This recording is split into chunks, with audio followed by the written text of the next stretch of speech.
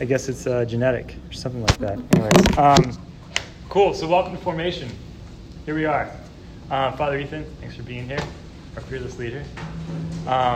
So if it's your first time, practically what Formation is, like what it actually looks like, hey Paul, is we come together as a group. We had an awesome meal, so thanks again, Sarah and Lauren, for hooking us up with that. And the cake. How about that cake?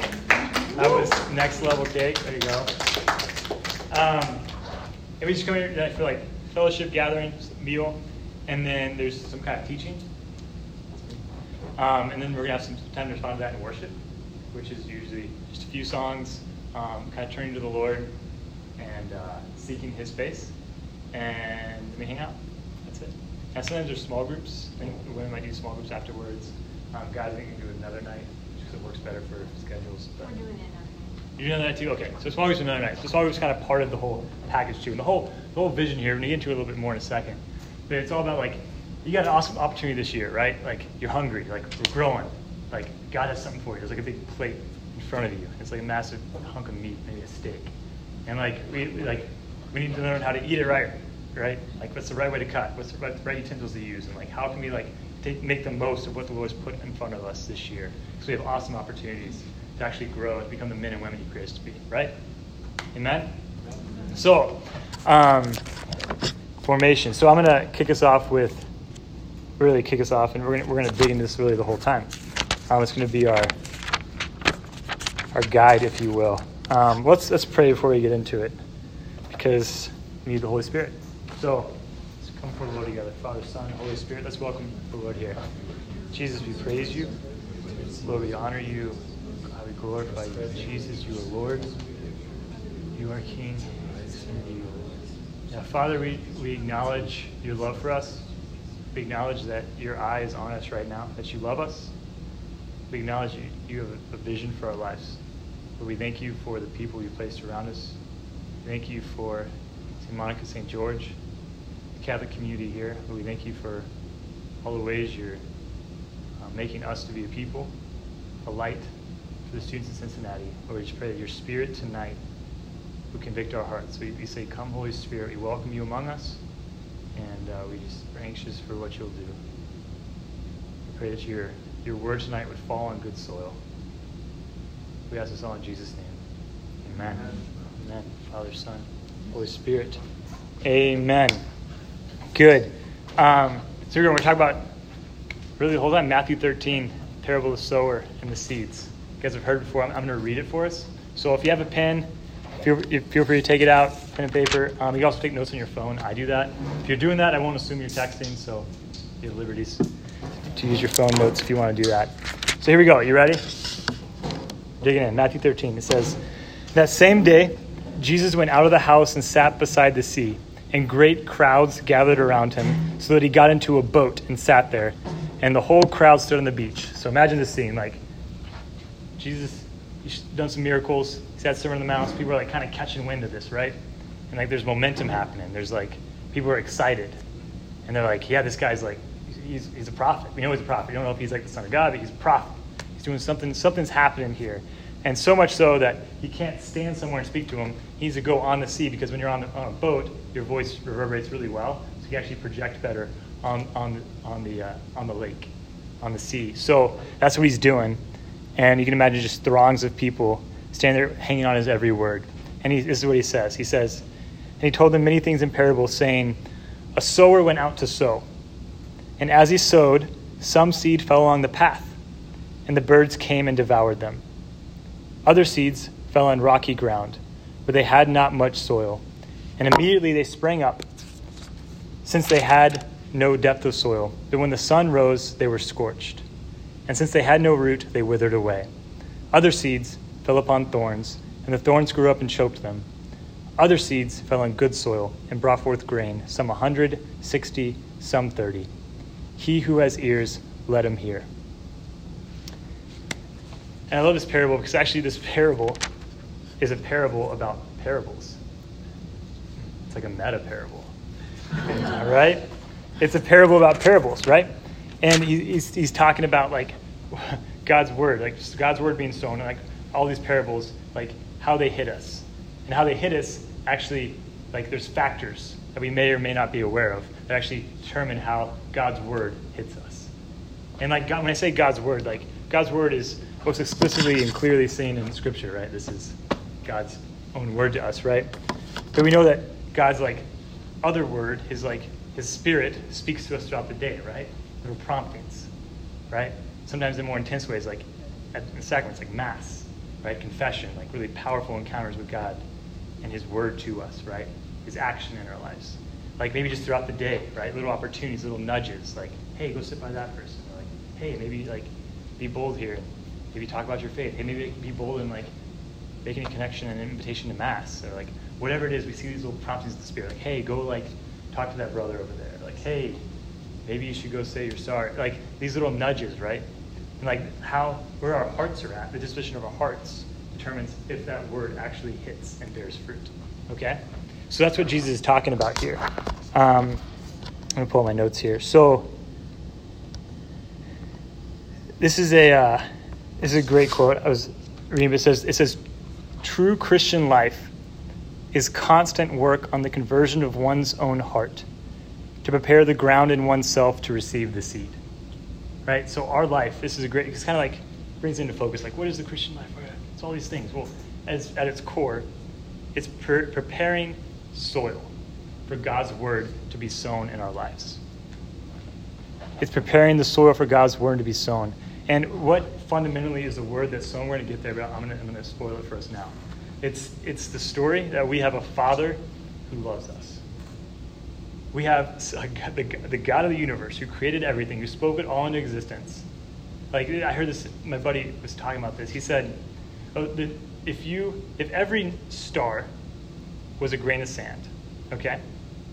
If every star was a grain of sand, and if you took all the known stars, there's the stars we know about in the universe, and like put them all together as grains of sand, that the size of that structure would be 5 miles long, 5 miles deep, 5 miles tall. To me, that just like blew my mind. I don't know what's 5 miles away from here. Like I should have looked it up on Google Earth. I didn't. Norwood. Yeah. Norwood. Okay, imagine here to Norwood, and then like 5 miles deeper from there, and then 5 miles tall, which is like about as tall as an airplane flies at cruising altitude. Those are just the stars we know about. And this God we're talking about, those are just created things. Those are like nothing to him. He can like, they're gone. Like that's the God that created all things, the God who has his eye on you right now, whose power is at work in your life. And who doesn't just like, do nice things for you, but knows you personally, intimately, and loves you intimately and personally, and has his whole being power directed towards your flourishing. Right? That's the good word. And when that's the case, like, why do I like run from that God? Like I myself, like how many times in my own life have I like figured out like I do something I shouldn't have, I feel bad about it, and I'm just like, I don't want to talk to God about it. But like that love is exactly what I need to approach, right? In that place of confusion, that place of guilt, right? Wherever it is, right? So this is the good word, right? The good word that we have, that's the God that we worship who is for us. And when that is planted in good soil, that bears insane fruit, right? I don't really know exactly what 30, 60, 100-fold is, but this is what I imagine it means. Like, when you like, plant a little grain of wheat in the ground, what do you expect to come up? Like one stalk, right? But imagine like with God, it's like you plant one little grain, right? And it's like 30 stalks, 60 stalks, 100. Like that's the kind of multiplication that the Lord is inviting us into in our life that we don't produce on our own. But it is this surrender to this love, this surrender to this plan that actually produces that kind of harvest in a life, right? Like how else do you explain the lives of the saints? You can't unless you talk about God's power and his love and someone who is so thoroughly surrendered to that because they're confident in this God to bring about their flourishing, right? Not just their flourishing, but that of the creation that he is put into being, right? So, what an opportunity we have this year, amen, to dig into that. To like take the next step on this process, to surrender to divine love, to like say, God, you have a bigger vision for my life than I understand. Lord, who can I love today? Lord, what is in front of me? Lord, I get to worship you in the morning. Like for us to live in a household, what a joy it is to wake up, to not feel like it, but then to like fix our eyes on Jesus and worship him anyways. So what that does is that takes us and our feelings off the throne of our life and puts Jesus on the throne of our life, right?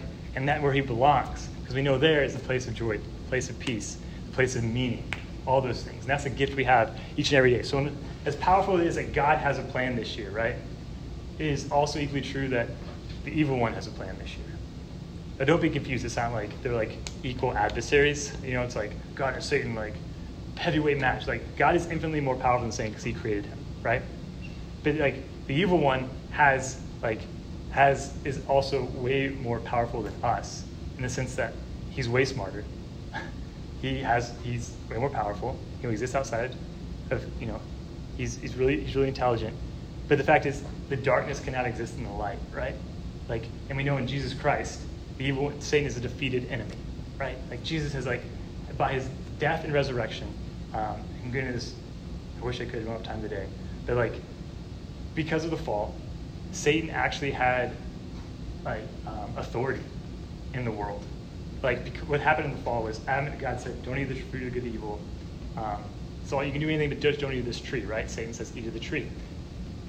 He deceives them. And Adam and Eve, they choose to believe Satan and not God. Because God seemed to be arbitrary. It's like, did God really say?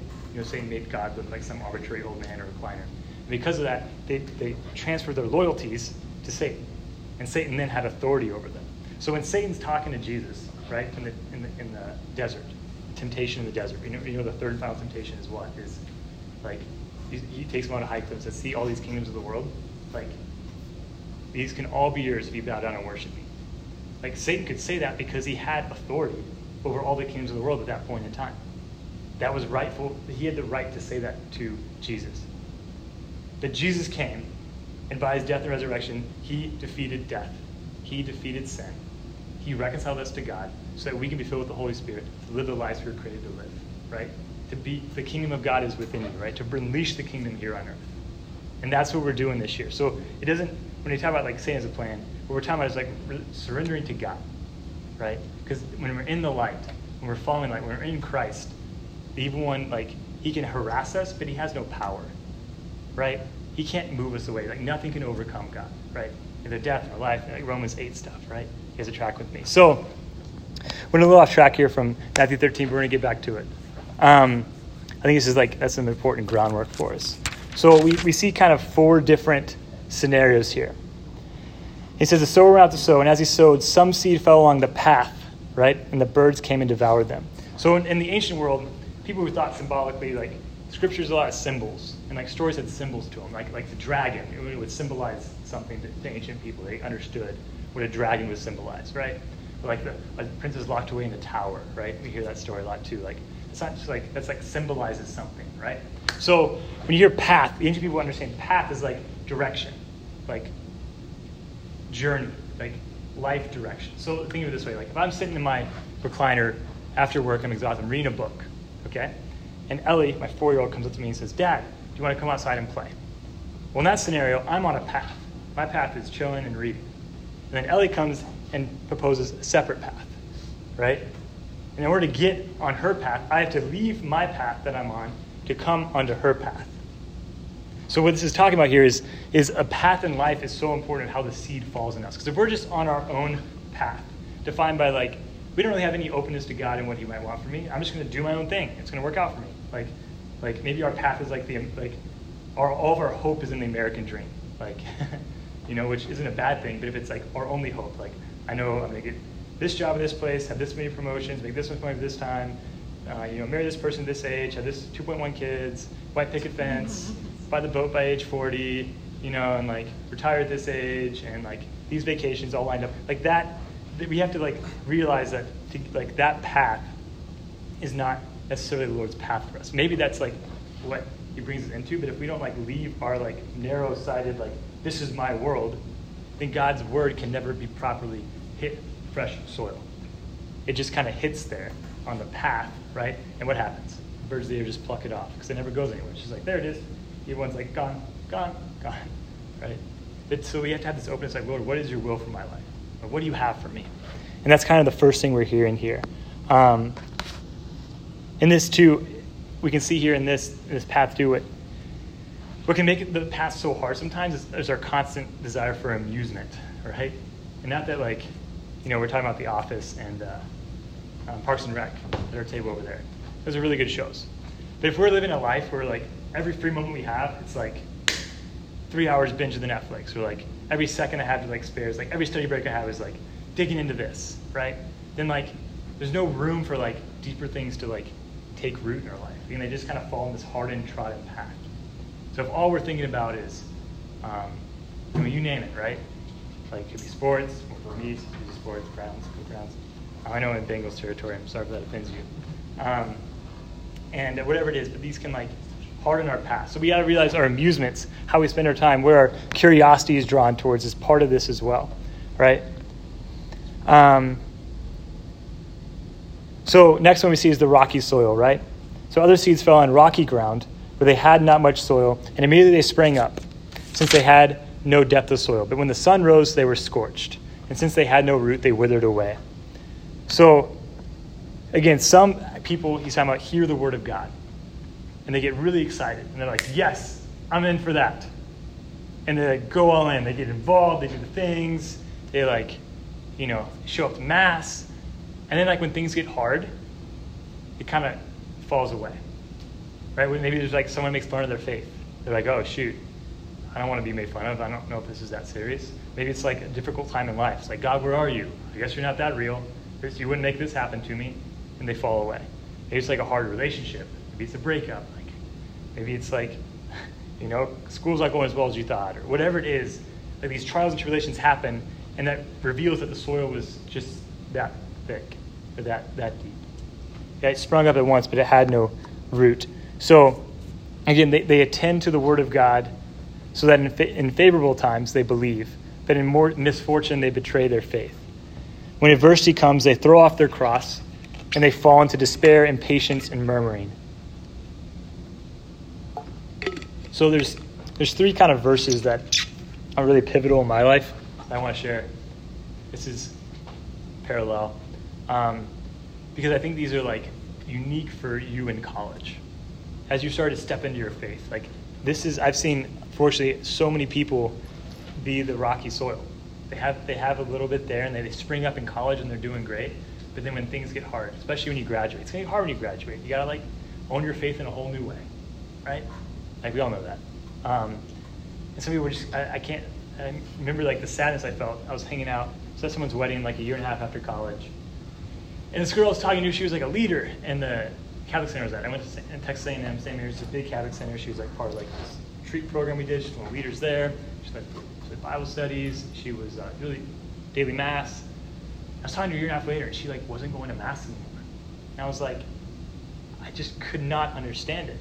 I was you were so in.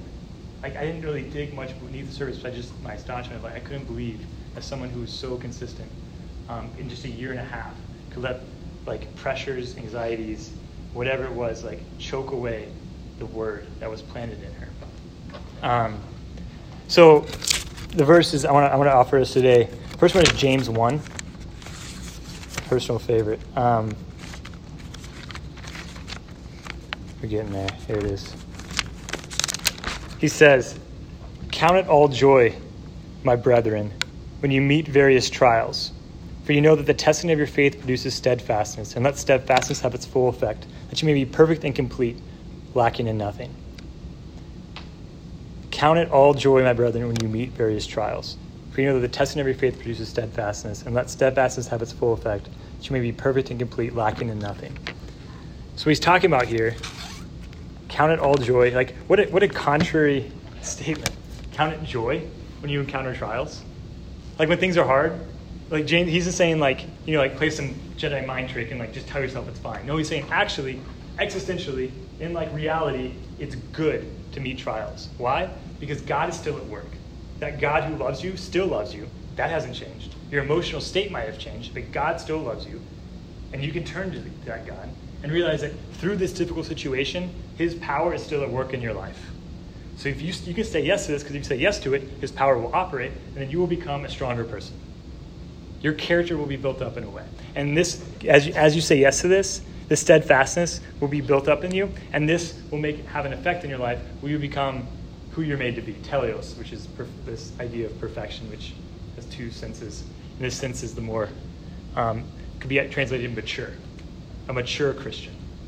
Like as you were created to be, right? So, I love it. Count it all joy. So what does this look like? This looks like, again, like my favorite example is just like mornings. I'm not good at mornings, but I found so much freedom, brothers and sisters, in like approaching mornings in this lens of counting it joy when I wake up. We used to have a phrase in household. It's not always the best, but it is in the right lens. We would say, embrace the suck. It's a military phrase. But it's kind of like, it's not like do the suck for the suck's sake. It's about like, it's about embracing the hard things, right? Because in the hard things, God brings about character, endurance, right? And then so let's do, this is Romans 6 is the next one.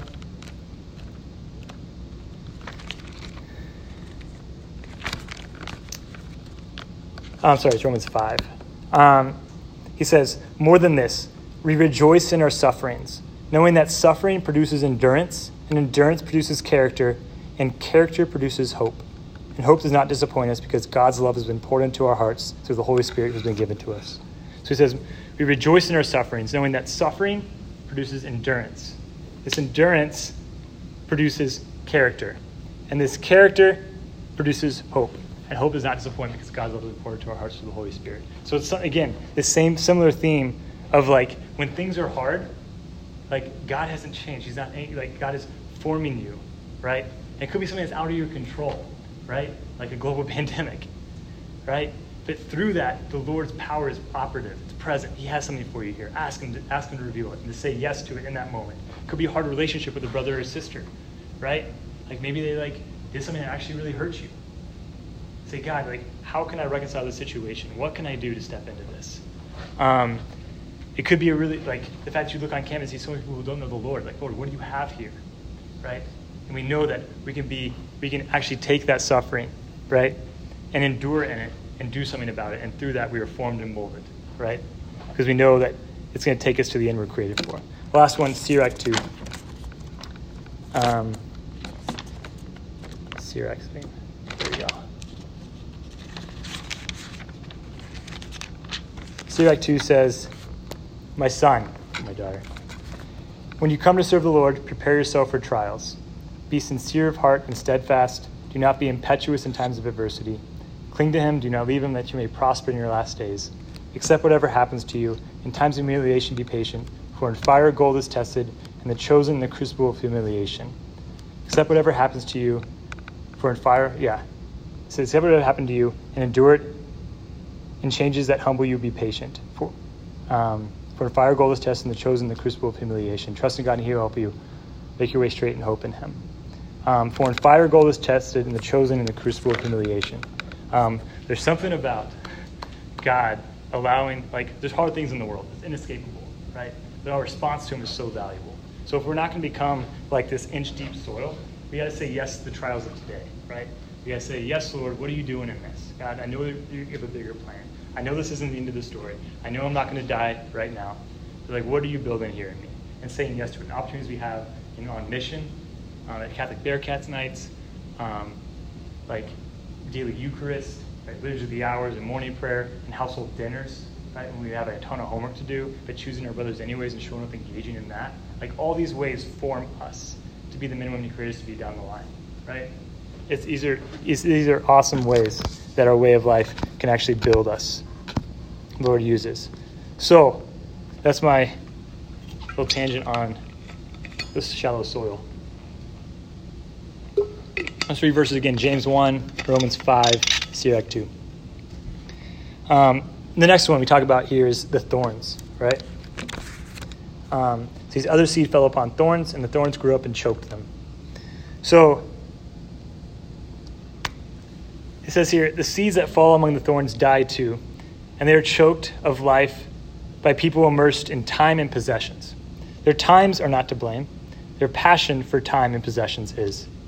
Such people may hear and understand the word of God and take it to heart until care or temptation attacks them. And the word is cramped and choked in their hearts. No fruit of eternal life can grow because these people are too worldly. I love this quote here. Get this. It says, the word of God speaks of blessedness in heaven, But these people want distraction and comforts here and now. We shall receive the good things of heaven someday, but the world is giving us its good things now. So they're kind of like, I may understand repentance, but I'll get there someday. So what we're talking about here is like, what is our greatest good?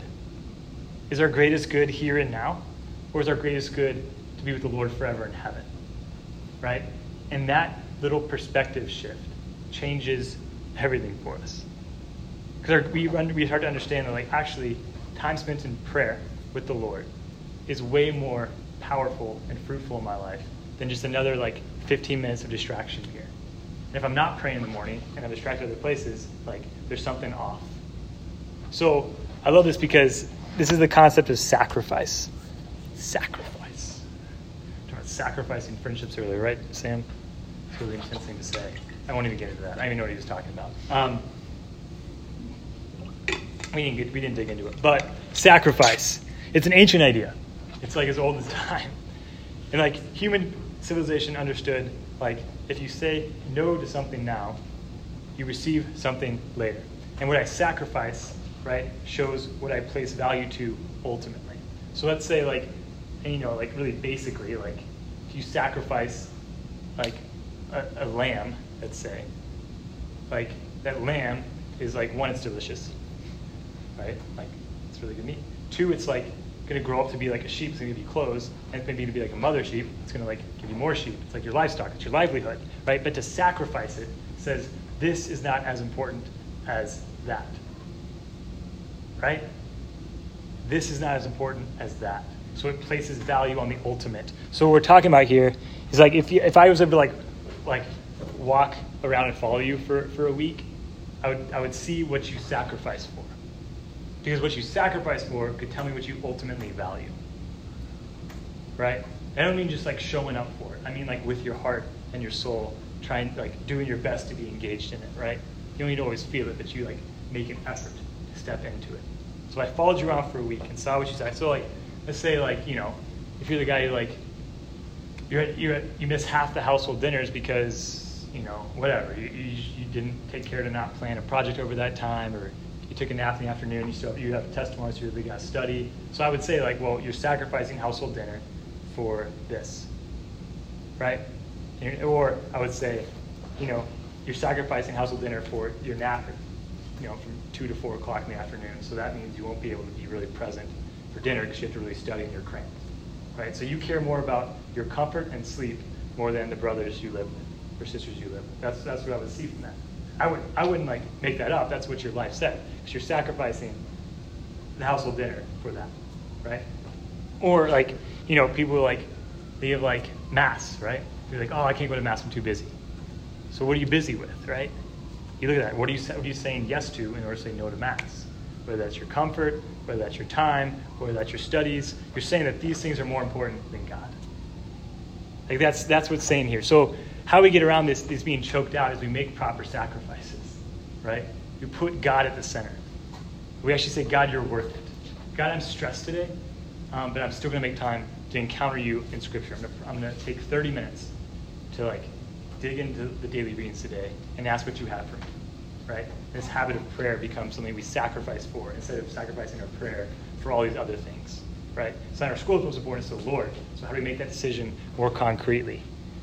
Again, I'm going to keep moving. I think that point is, you understand that. And then it says, other seed fell on good soil that brought forth grain, some 100, some 60, some 30. He who has ears, let him hear. So what Jesus is talking about is, again, there's opportunities every single day for his word to be sown in our hearts. And what I want to orient us to is kind of, as we leave this time, is how are we making time for that every day in our prayer? Or if we aren't praying, how are we going to make time for that prayer and then choose to allow the Lord's word to be sown?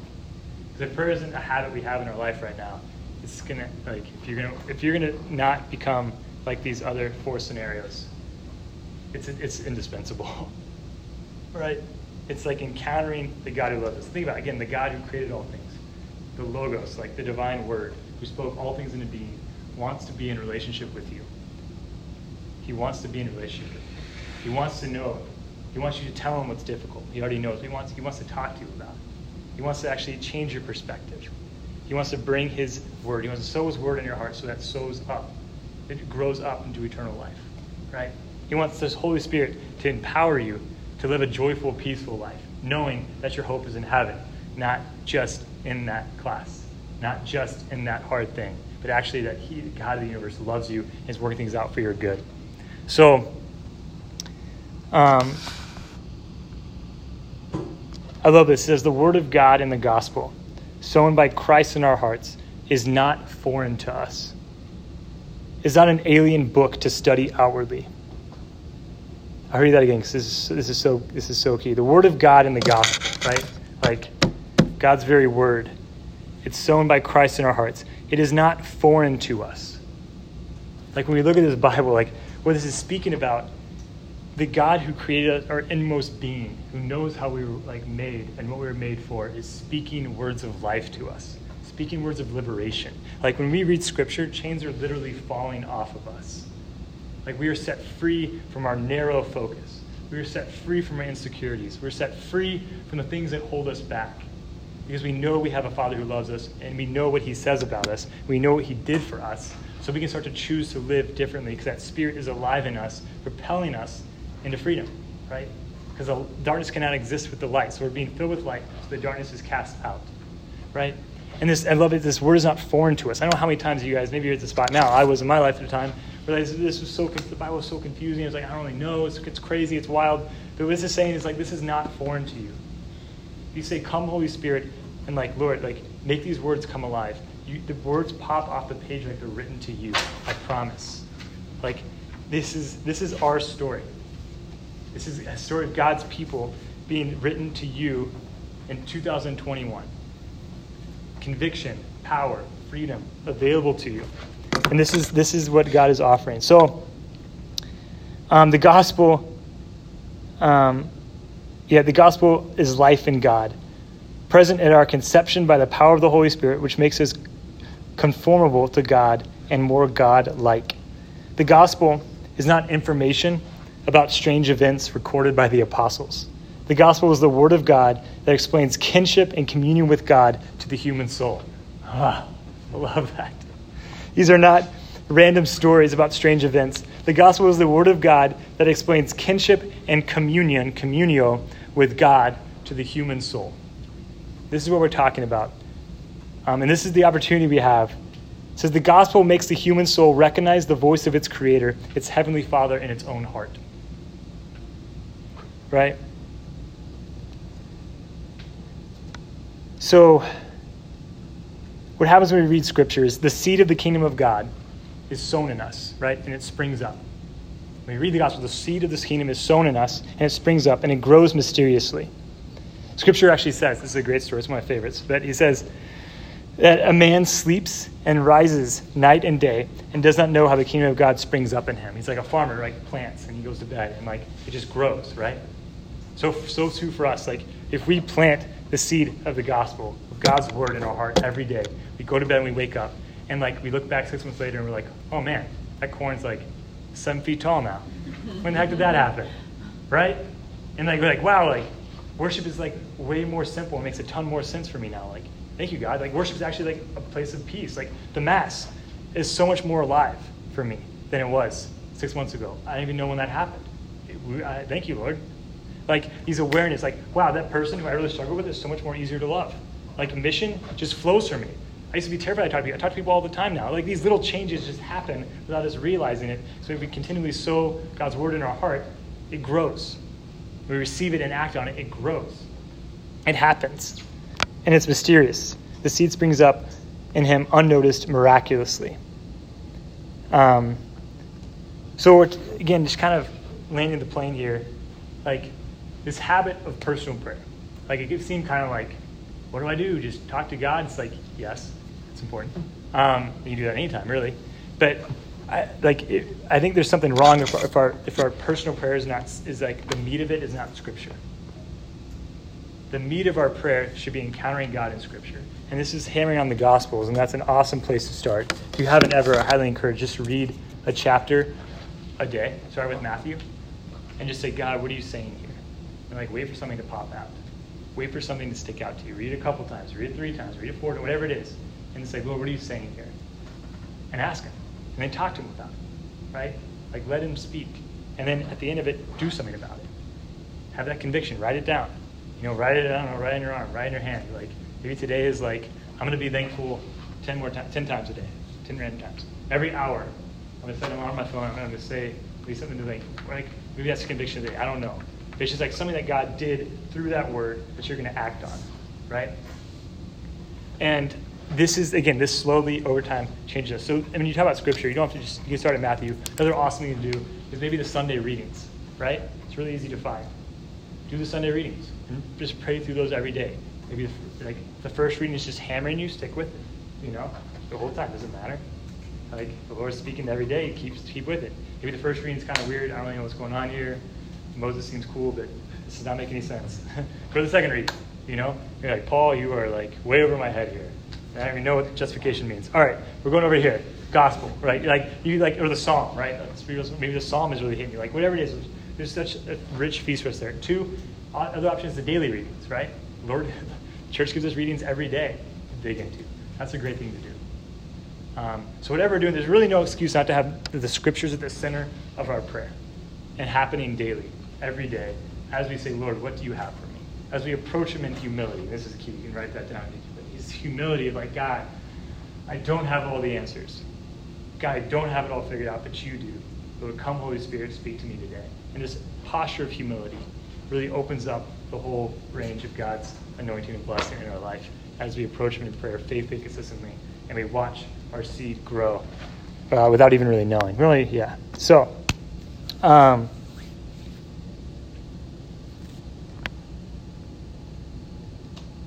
yeah. That's it. That's all I really need to say. Come, Holy Spirit. It's going to be a good year. So, Brandon, you want to get ready? Brandon, you want to get ready for worship? So we're going to respond here in a second. And for some of your worship's kind of like in your wheelhouse. You're like, yeah, I've done this before. But for all of us, what I want to say is, like, as we approach the Lord in worship, I kind of used the image before. I can't tell you how many times, like, in worship, I show up and I'm like, gosh, this is not what I want to do right now. All right, here we go, though. And, like, that's, like, I admit that. That's fine. You can feel that way. But then there's a decision to be made in that point. Like, you can feel that way. That's, I don't know how much you have to do to change that. You can't. But what you can do is you can make a decision there. Like, okay, I don't feel like it, but God, you're worthy. Jesus, you are Lord. Jesus, like, I don't even know if you're Lord of my life, but I want you to be. But at least I'm open to, like, thinking maybe more that needs to happen, whatever that means. And it's that little decision of turning towards him. And because this is the God who loves us so perfectly, who's laid down his entire life for us, who's come down from heaven, completely humbled himself to die for us, that we can be reconciled to the Father, to know his love, and again, to be part of his kingdom, right? And to be with him forever. And this is the God we get to worship. We get to, like, lay down our preferences or whatever it is, whatever song plays, maybe ever, we're not perfect, but we can just say, Lord, I'm going to praise you. And so a great way we do that too is, like, obviously the worshiping the song, but too in, like, stretching ourselves in between the songs, right? Because, like, in between the songs, a chance for us to, like, just speak freely. Because the songs give us a good framework to, like, kind of orient our hearts and give us some momentum, right? Between the songs, we have a chance to say, just praise the Lord and, like, speak out praises to him. Because that's actually, like, it's an ancient way to pray, one. It's actually, the Jewish people, the word meditate comes from the same word to murmur, which is this, like, right? Like, the Jewish people, they would pray out loud, right? And they'd read scripture, they'd read out loud, and they'd pray out loud, because it engages more of the senses. It's like, you could say, for a college campus, it's a more psychologically powerful way to pray. It engages you're speaking, you're hearing, and it's just more in your body, right? And your mind. It's just more like, it engages more of your person. And it's just a cool way I've found in my own life to, like, fix my eyes on the Lord and just praise him for who he is, right, and what he's done. Like, you don't know what to say, like, open up the Psalms, right? If you have your Bible with you. The Psalms are an awesome place to start praying one of those. And this maybe just, like, thank God for his faithfulness. Thank him that he loves you no matter what. Thank him that he made everything. Start thanking him for specific things he made, right? Thank him that he's merciful to you. Thank him that no matter how big he is, he's never too big to, like, know you and love you and be present to you. Thank him for the fact that he, like, has a vision for life, a plan for your welfare, right? Thank him for relationships, whatever it is. For Father Ethan, I don't know. Like, it's like praise the Lord. And speaking out loud to him is a great way to do that. So as we worship him, we're just getting our eyes off ourselves onto him. And this is an awesome way, a powerful way, where the word, our soil can be tilled. That's how I see worship in my life. It's a place where the soil is tilled. Among other places, but a really powerful way, the soil is tilled in my life, that his word can be sown more effectively and powerfully. Amen? Amen. All right, let's stand.